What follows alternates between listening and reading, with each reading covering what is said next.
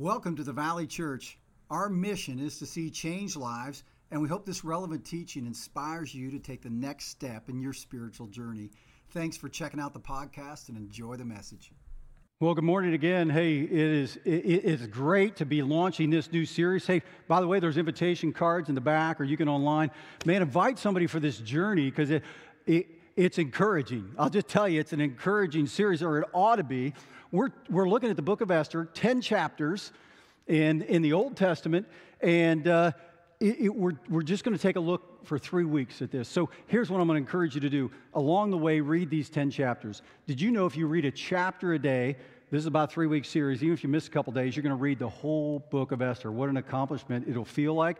But I believe as you read it, God's going to begin to show you things in addition to what you're hearing here on Sunday morning, maybe even inspire you to take some steps forward, but I believe God's going to speak to you. So I encourage you, read the book of Esther as we go along, chapter a day, and because we're not going to be able to cover it all. But we're going to take a look at a hero. We're going to take a look at a people who are about to be annihilated, and we're going to look at what it takes to make a difference in the world. Now, as we take a look at the book of Esther, one thing you might question is, where's God in all this? Because as you look at the book of Esther, in all 10 chapters, the name of God is not mentioned once. Like, in fact, some theologians along in the centuries have wanted to take the book of Esther out of the Bible because it's like, it doesn't mention God. How can this fit? And yet, as you begin to look at the story of Esther, you're going to see God's provision in his hand in every verse, on every page. In a sense, it's almost like a photo negative. You know, in a photo negative, the surroundings are highlighted and you don't see the main image, but because if the surroundings are highlighted enough, it draws attention to what's not there. And I believe that's the book of Esther. It's a photo negative that actually, in a special way, highlights that God is sovereign, that he is in control. Because this is what God says about himself. He says, I am God and there is no other. I am God and there is none like me. I say my purpose will stand and I will do all that I please. See, God is sovereign. He is in control of all events. And sometimes we look out at life and we say, who's running this thing? Like, is anybody pulling the strings? Is anybody charting a course? What's going on? And God wants you to know he's weaving everything together. He's charting a course. He's setting things that you don't see. He's moving in ways you can't comprehend to accomplish his purpose. Now, it's a mystery how it all works together because God in his sovereignty, being master over everything, has chosen in his sovereignty to give you and I free will. Like, we get to make some choices in life, and they're not just false choices. I believe they actually change things. And so how does that happen and God still be sovereign? Like, he still run everything and he accomplish all that he pleases, his good, pleasing, and perfect will. How does those two things go together? Answer is, that's above my pay grade. It's really above yours. So I don't understand. I do know what God says is that we are to plan. We're to use this head and this heart that he's given us. We're to investigate the scriptures, and we're to take steps. We're to plan. We're to move in our lives. We're to make choices. But we're also to trust that God will move in ways we don't understand. And no matter what we do, somehow, even as we choose things, and it has real meaning, it has real purpose, at the same time, God is orchestrating something in a bigger way. And you got to remember, there are other people making choices, not just you and I. And some of the choices go against what we're trying to accomplish. How does God work in all that? It is fascinating. Someday, that's maybe the question I want to ask God. Everybody, what are you going to ask God when you get to heaven? You ever been asked that? Might be, how did me get to choose things? You and your sovereignty gave me a choice, gave me some choices on some things, not everything, but on some things. How did that work with you're in complete control and you're going to accomplish your purpose? I don't totally know it all. I don't understand it all, but I know God is good. I know he's going to accomplish his purpose, and we see that in this book in Esther. God is working it for good. In fact, he says this. He says, we know that in all things, Paul says, God works for the good of those who love him, who've been called according to his purpose. See, God is going to work things that come out the best. Like the best outcome for our lives, the best outcome for his people. He's going to work that in spite of our choices. And yet, I don't think he overrules our choices, and yet he still moves. I don't understand it all. Maybe you do, and that's great. I'd like to know after service if you have that one, you have the answer to that one. But here's the question I want us to really wrestle with as we get into this series. Do you trust God to steer your life according to his ultimate purpose? See, you have choices, and you can try to overrule God. You can try to do your own thing, but do you really trust God when you make a choice and yet somehow it seems like you're moving this direction? Are you okay with that? Will you worship him and trust his plan over your own? And do you trust him to work even when people are working against you? Even when it's not going the way you want? Even when people are making choices that impact you in a negative way, do you trust that God is fighting for you? Do you trust that he's working all things for good? That is a question we'll all have to face, because otherwise we don't learn the lesson. We don't change. We don't move the way God wants us to be moved when we look at the book of Esther.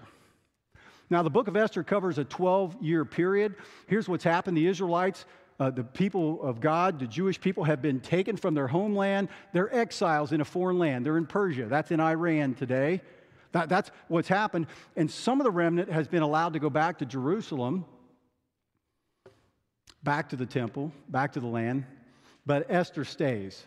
She stays, and she's with her uncle Mordecai. Now, there are 4 players I want us to focus in on as you read through this. There's Xerxes. Xerxes is the ruler. He's the king of Persia. There hasn't been a bigger kingdom in the world up to that point. He is powerful. He can do whatever he wants to do. He's an angry kind of guy. He's self-seeking. He's looking for his own pleasure. He uses his power to get what he wants. He's smart, though. He is a smart guy. Otherwise, you wouldn't have accomplished and moved and been able to gather those kind of people together.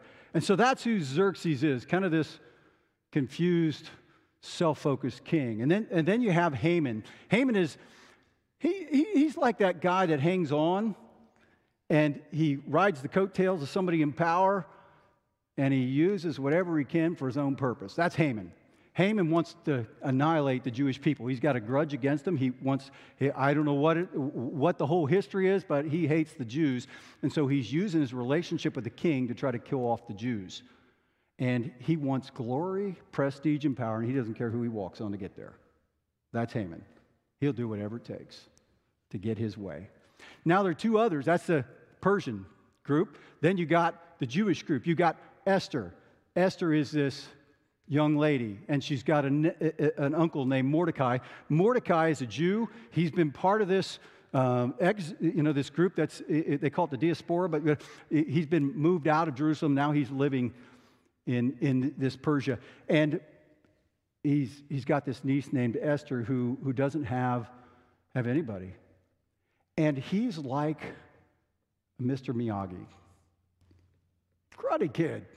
That's who he is to her. We'll dig into that more. So then you got Esther. Esther's this young child. She's got nothing. She's the epitome of weak. She's in a male-dominated world. She's young. She's a refugee. She's an immigrant. All the structure, anything, the foundation that could have helped her is gone. It's been eroded from her life. And yet somehow God positions her, this person who has absolutely nothing, to save the Jewish people. Isn't that like God?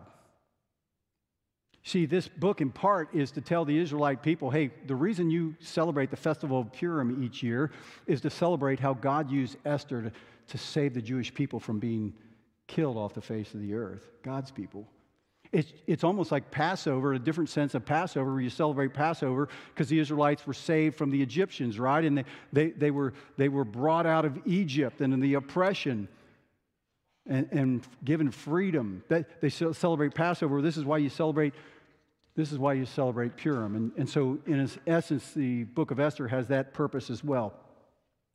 And so I want us to take a look at how God works in the world, how God wants to work through you. So turn with me, if you would, Esther chapter 2, verse 5. Esther chapter 2, verse 5.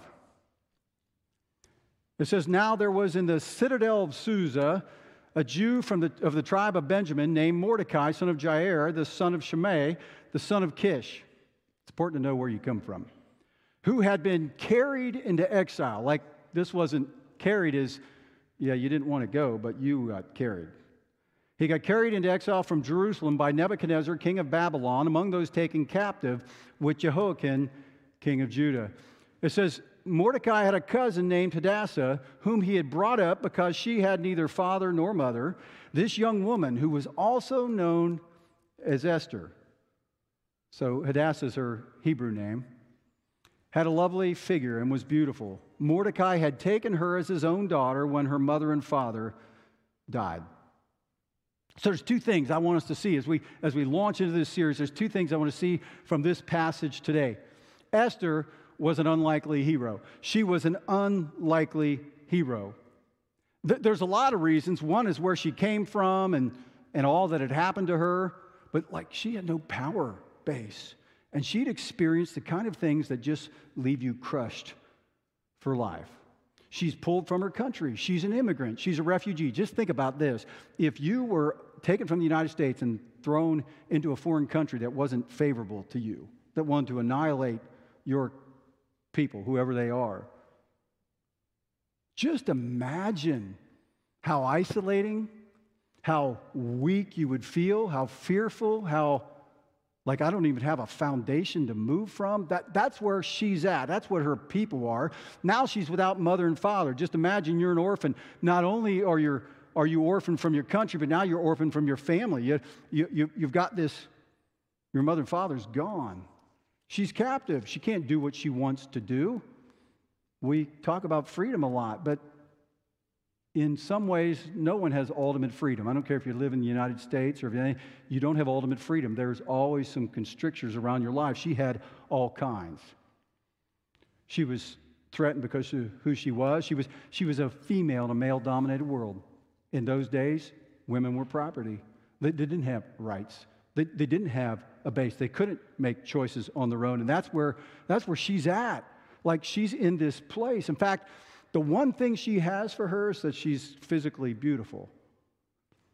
And she becomes part of this beauty contest, as we'll see through the scriptures, but it ain't a normal beauty contest. The king brings these young virgins in. They stay the night. He forces himself on them, and that's part of the contest. This isn't some innocent little, you saw in Sunday school a long time ago, where there's a young lady with a crown. No, the very thing that she had going for her, the one thing, gets taken from her. Because you see, in that day, in those cultures, in her culture, if you weren't a virgin, you couldn't be married. So the one thing she had on her side, he just took. Like that's pretty powerless. That's pretty emptying. Some of you have experienced some things like that, or at least some things like that. You feel pretty powerless in your life because of what people have done, or because of the station in life you find yourself, because of your family origin, whatever it might be. You feel like Esther. See, we see Esther when you watch the story and you see, if you Google her, she's in the flowing robe with the crown, but that's not most of her existence. Most of her existence is as no one, as invisible, as powerless, as nothing good is going to come out of this life for the most part. And I just wonder if some of you are there today. Yeah, I know how God could use me because of this. And I just don't know. I don't have anything to offer. Did you know that's exactly who God uses? One of my favorite stories in the Old Testament is Joseph. Joseph gets sold into slavery by his own brothers. Brother. And he ends up in jail, and then he's accused, and he's in prison, and yet God raises him up, this person who in essence has nothing and no future. And he raises him up to be the number 2 in Egypt, and he saves his own people from famine. And then there's Gideon. Gideon's this guy that he ought to be, mighty warrior, I think is the name God gives him, but he is far from a mighty warrior. He's hiding in a wine vat, threshing wheat, hiding from the Midianites who come raiding the land. I mean, he's hiding out. That's just the kind of leader you want, isn't it? And yet God raises him up and says, you're the one. No power, no strength. Doesn't feel like he can do anything, and yet God uses him to save the Israelite people from the Midianites. Over and over and over, that's what we see. David, the dirty shepherd boy in the backfield, all the other brothers get noticed for the king, but he's not even on the table. He's not even on the list. And yet God says, isn't there another one? Why does God do that? Why does God do that? Why does he use the Esthers of the world before they become Esther? Because God is about raising your attention to his purposes.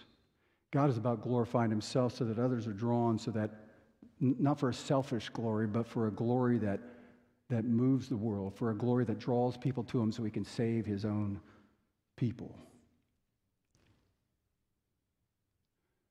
And he uses people who don't even register on the scale of humanity. And maybe that's where you feel today. Maybe that's not where you feel. Maybe you feel like you got it all together. The Bible says be careful, because you really don't. See, here's what he says in the New Testament through Paul. He says, God chose the foolish things of the world to shame the wise. He chose the weak things of the world to shame the strong. God uses the Esthers before they become Esther. And he's choosing to use you. He wants to use you. Wherever you've come from, wherever you find yourself, whatever you've become, God wants to use you, even if you don't feel like you have anything to offer. See, the book of Esther really isn't about Esther, although she's the hero, right? I would argue there's another hero even greater. We'll get to that. God's the hero. God's the main character of this book. Even though his name's not mentioned in every verse and every passage, you see the hand of God working. It isn't Esther. She don't have anything. It isn't someone else. There are powerful forces arrayed, and yet how does Esther pull off what she pulls off?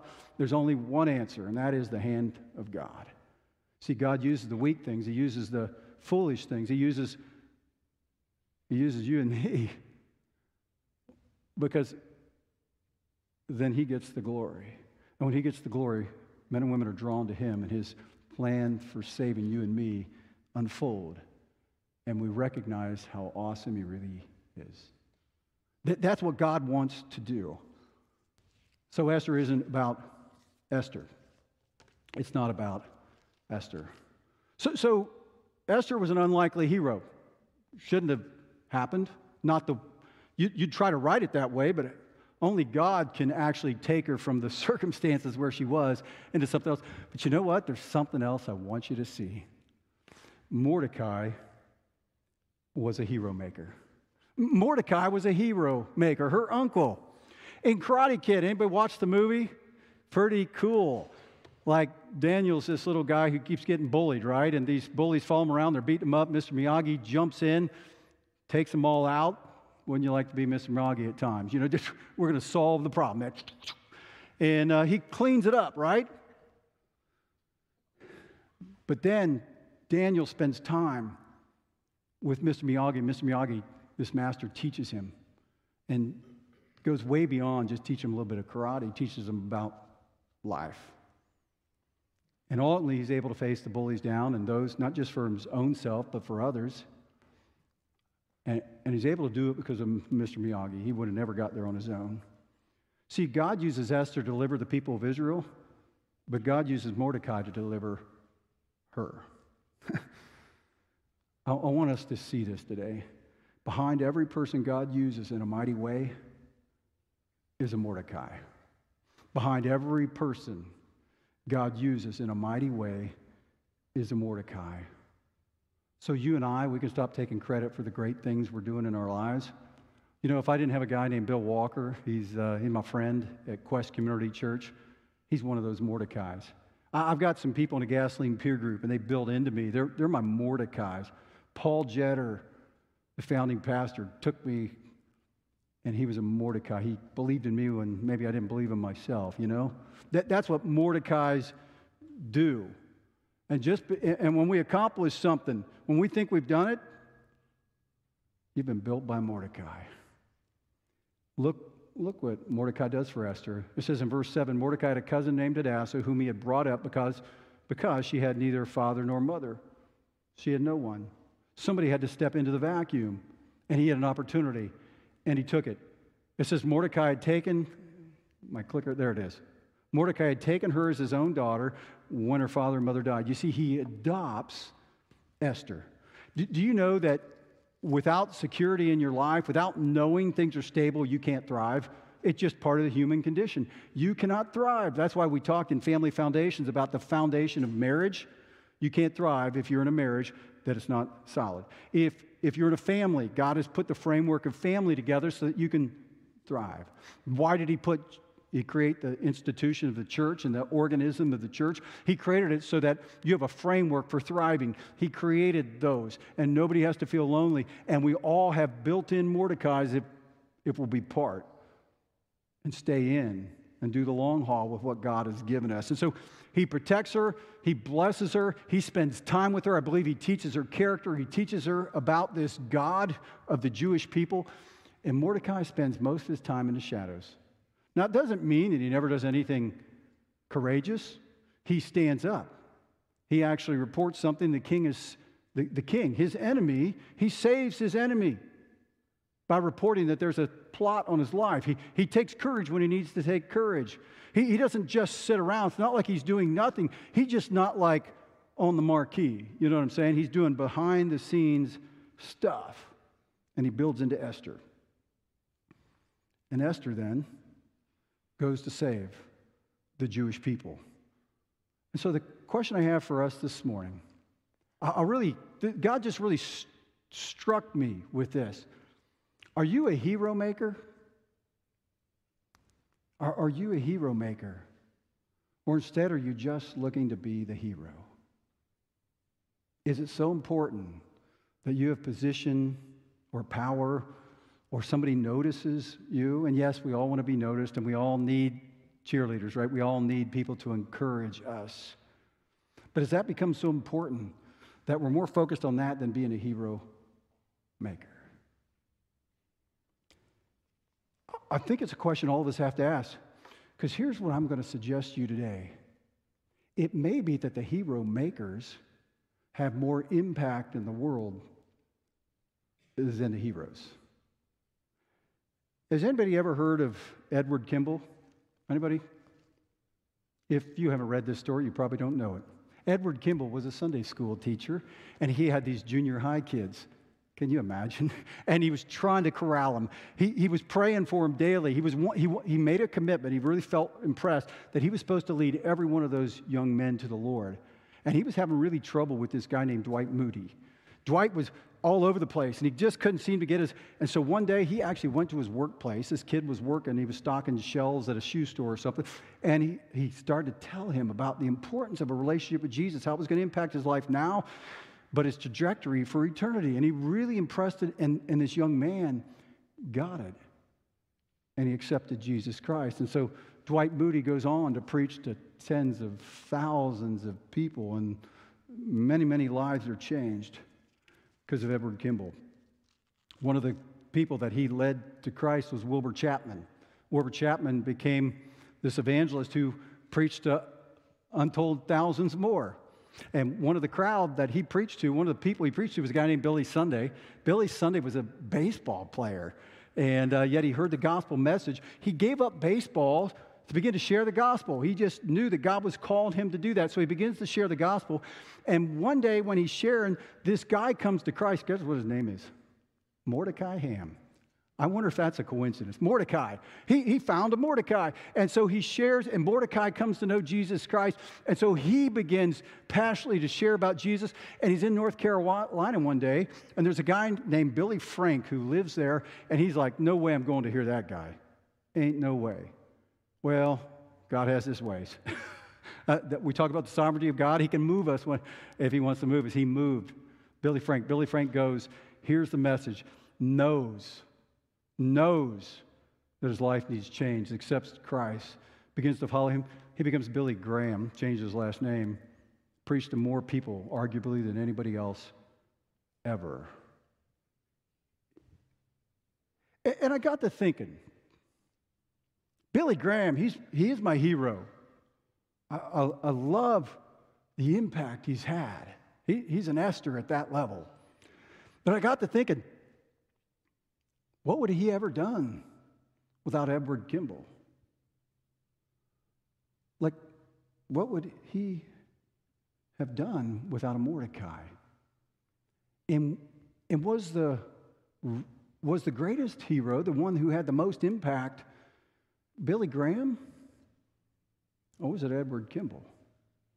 You see, I ran across this, and it really made me think. You might be able to count the apples on a tree. Look at a tree, 200 up there. You can count them, they're all bright red or green or whatever kind you like, and you can count those 200. But who can count the apples in a seed? Who could have ever imagined what Edward Kimball was doing when he was just doing behind the scenes in a way that probably nobody saw and nobody thanked when he was leading this Dwight Moody to the Lord, when he cared enough to do it. Now, this seed, I don't think this is the kind of the plant the seed where you toss it around indiscriminately. No, this is the kind of plant the seed where you plant it, you nurture it, you fertilize it, you water it, you care for it, you protect it, you help it to grow, you develop. Now, that's the kind of nurturing, that's the kind of seed throwing we're talking about here. I honestly have begun to realize that maybe it's the Edward Kimballs of the world. It's the Mordecais who maybe have even greater impact than the Esthers. And so today, maybe you say, I'm not an Esther. I'm not a King David. I'm not a Gideon. Do you know God only needs so many Gideons? He only needs so many Esthers. Sometimes he's going to move in that kind of way. But do you know he needs a world full of followers of Christ who are Mordecais? Because that's how he's going to work most often. And God wants to use your influence to come alongside people in your life and be a Mordecai. So I'm going to give you a couple challenges today. I want to give you a couple ways to apply this message. One is you got to go find your Mordecai. It's time for you and I to find your Mordecais. Who are those people that can build into you? Who are those people that can talk to you honestly? Who you can go to and you, when you're with them, you just feel like you want to move closer to God. You want to be more who God created you to be. Who are those people in your life? What Mordecai was to Esther, you are called to be to someone else. But you're also called to have that in your own life, because you and I cannot do life alone. And you will never reach the place God's called you to reach without a Mordecai in your life. Now, people often ask me, how do you find mentors, Andy? You tell me to get a mentor. You've preached this before, and after messages, people come. How do I find that mentor? I always tell people, look for people around you that have the kind of life and the character you want. That's a first. You got to find somebody who's got something. They're like Jesus. You can see that in them. They are passionately following you. You got to find those people. Where are you going to find them? I highly recommend getting into a life group. You say, oh, that's just part of the company line. No. You see, the reality is when you're with 10 or 12 other people, you're going to find some Mordecais. You aren't going to find them. It's hard to find them in 600 people stretched all over the place, but it's 10 to 12 people. That's where I found most of my Mordecais. When I get into smaller gatherings like that. And not only do I grow in the relationship, sometimes the whole group, in a sense, becomes the Mordecai, and sometimes there's that one person that can, like, you can develop an even deeper relationship. You're going to find them there. But here's the deal. If you call somebody and say, hey, I'd like you to be my mentor, most people are like, I don't really have time. That's just the honest, that's the way it goes, because they're trying to decide, not only do they have time, but I only have so much time, and so now I can only invest in so many people. Who do I invest? So here's what I highly recommend. You find that Mordecai. You find that godly leader. You find that person that you want to become like. And you go to him and say, hey, I want to talk to you about, could I just take a few minutes time to talk about this? They'll give you that. And then soak it in. And here's the real secret. Do it. Because there's nothing worse than somebody comes to you and says, I want to hear from you, and you share with them, and then they just walk away and they don't do a thing. You don't get a second audience. Because see, in the New Testament, we read about the parable of the minas. That's about sharing our faith. That's what that parable is all about, right? We all get the same faith, and we're to share that. We're to be productive with that. And the reality is that means use your mind and go with those who are going toward Christ. You can spend a lot of time with a lot of people that aren't moving. They don't do a thing with what you share with them. Time to just move on. You don't have to dismiss them. You don't have to be rude. And just go where you're going to make an impact. And so when you soak it in, when you hear them, and when you take action, about 2 or 3 of those, you're going to find you got a Mordecai in your life. It's just the way it works. Because when they realize that God is using, see, you're adding value to their life now because you're allowing them to be used by God, and that adds value to their life.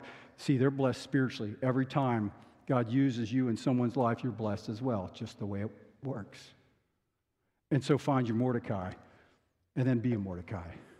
It's time to be a Mordecai. You see, the Bible says encourage one another and build each other up. Encourage one another and build each other up. And you can't do that separate all over the place. You can't do that by yourself. You got to have people in your life. So be a Mordecai. Paul writes this in the New Testament. I think this tells us how it's supposed to work. It's kind of like the Billy Graham story. He says, Paul writes to Timothy, his protege. He says, you then, my son, be strong in the grace that is in Christ Jesus, and the things you've heard me say in the presence of many witnesses, and trust to reliable people who will also be qualified to teach others. So what is he saying?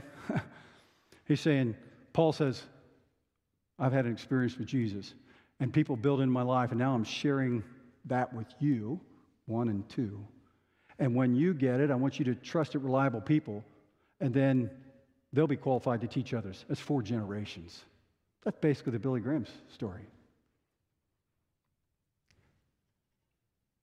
You see, when you are a Mordecai, you're planting seeds, and you have no idea the number of apples that will be produced. But I believe God will not allow that to be wasted. And so I'm going to challenge you today. This is a really specific challenge. There are lots of ways, and you don't have to do it this way, but I'm going to challenge you to go be a Mordecai. To go be a Mordecai. And I'm going to challenge you to go find a Mordecai. Maybe you're already in a life group and you already have one.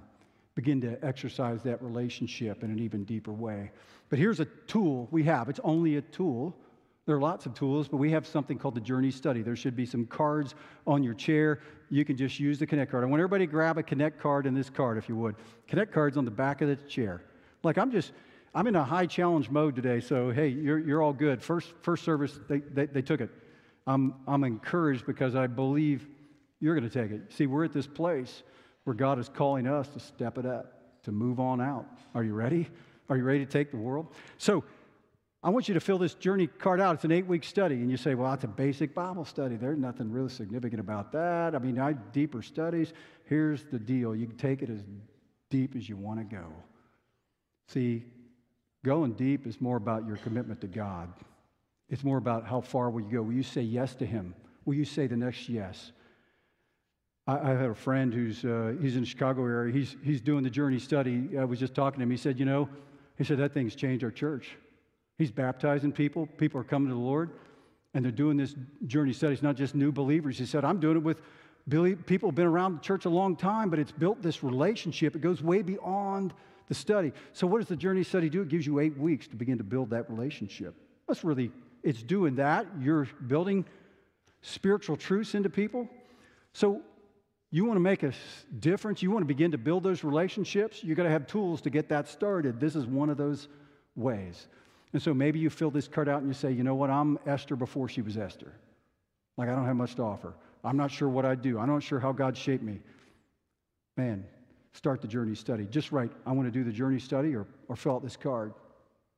Maybe you believe that God has now positioned you to make an impact in people's lives, and you've heard Edward Kimball's story, and you're like, man, my life could count for something if I'd be a Mordecai. Like, I want to do that. I want to save people's lives. Maybe you need to just write on this card, fill it out, and say, I want to be a Mordecai. Maybe you need to say that right on your Connect card, just I want to be a Mordecai. You know what, I've really thought about this a lot, and I think that there are Esthers in life that save a whole people. But I think more often than not, how God works, he works through the Mordecais. And the Mordecais build into other people, and they save people one at a time. And that ripple changes the world. And so maybe God wants to work in our area by using a lot of Mordecais to help people come to know him and begin to take those next steps so that they can become Mordecais. And together, the whole world has changed. We are living in an age where culture doesn't know what to do. This is, I think it's a good thing. In this sense, they're hungry for truth. I know culture's lambasting this and complaining about that, and they're protesting this, and they're going this way. They're messed. Culture's messed up. I'm all there. But they're so messed up. They're trying everything on for size because they don't know the answer. I believe in this day and age, in this moment we live in, if we will be Mordecais to people, they are more open to the truth in some ways than they've ever been. Because they know that the world they live in, they know that the culture around them is messed up. They just don't know where to go. And you're it. You are it. God doesn't have a plan B. You're it, the church, the bride of Christ, you and me. And so my challenge for you today is, we stand in this moment in time. Will you vote with your energy, with your time, and with all that you are to build into others so that they may know Jesus and so that there may be more apples on trees than we could even imagine? That's what God wants to do. And you know what? I think the psalmist has it right. When we do that, it's not about making us famous. Well, the psalmist says it this way. He says, I will make your name famous from now on so that people will praise you forever and ever. See, all that we do is so that God is glorified. He doesn't have a selfish glory. His glory is so that others may know. His glory is so that all things perfect may be fulfilled and accomplished. And he is the perfect being, the perfect creator, the perfect father. And he wants to be a father to the fatherless. He wants to free people from oppression and anxiety and alcoholism and whatever else might be. He wants people to know that their value is in him and not in their gender and not in their race and not in their position and not in their power, but in him. And the world is hungry. So I challenge you, take that step, be a Mordecai, raise up an Esther, save the world, and glorify God. It's that simple. That's his plan. Let's pray. Father, you have led us to this moment in time, and you know what you want in our lives. Father, through your Holy Spirit, would you impress upon each person what you're calling them to do, the step you want them to take? Father, would you put in the lives of people here who need someone to come alongside and provide that stability, to provide that security, to teach them the ways, your ways, to help them, Father, to develop so that they can be used by you in the mighty way that you have for them. Would you begin to put people in their lives? Would you begin to open their eyes to who they are? But Father, would you help them to long to be used by you to build into the Esthers? Would you help them, Father, through the difficult times? Would you help them through the times where they're not sure they're making a difference, like the guy with Dwight Moody? Would you help them, Father, when they're not recognized and not noticed? Would you help them to know that it's your purpose and you're ultimately working through your church to accomplish your mission in this world, to move culture, to change lives, and to fill your kingdom with people who love and serve you and who want to make you famous? Father, would you help us be a part of that? Would you help us to take that step? And we ask it in your great name, Jesus. Amen. Thanks for joining us today. To stay up to date with our weekly messages, make sure you subscribe and follow us on social media. You can check us out on Instagram, Facebook, YouTube, or download our app to stay connected to all things the Valley. And if today's message impacted you, share it with a friend, because changed lives change lives.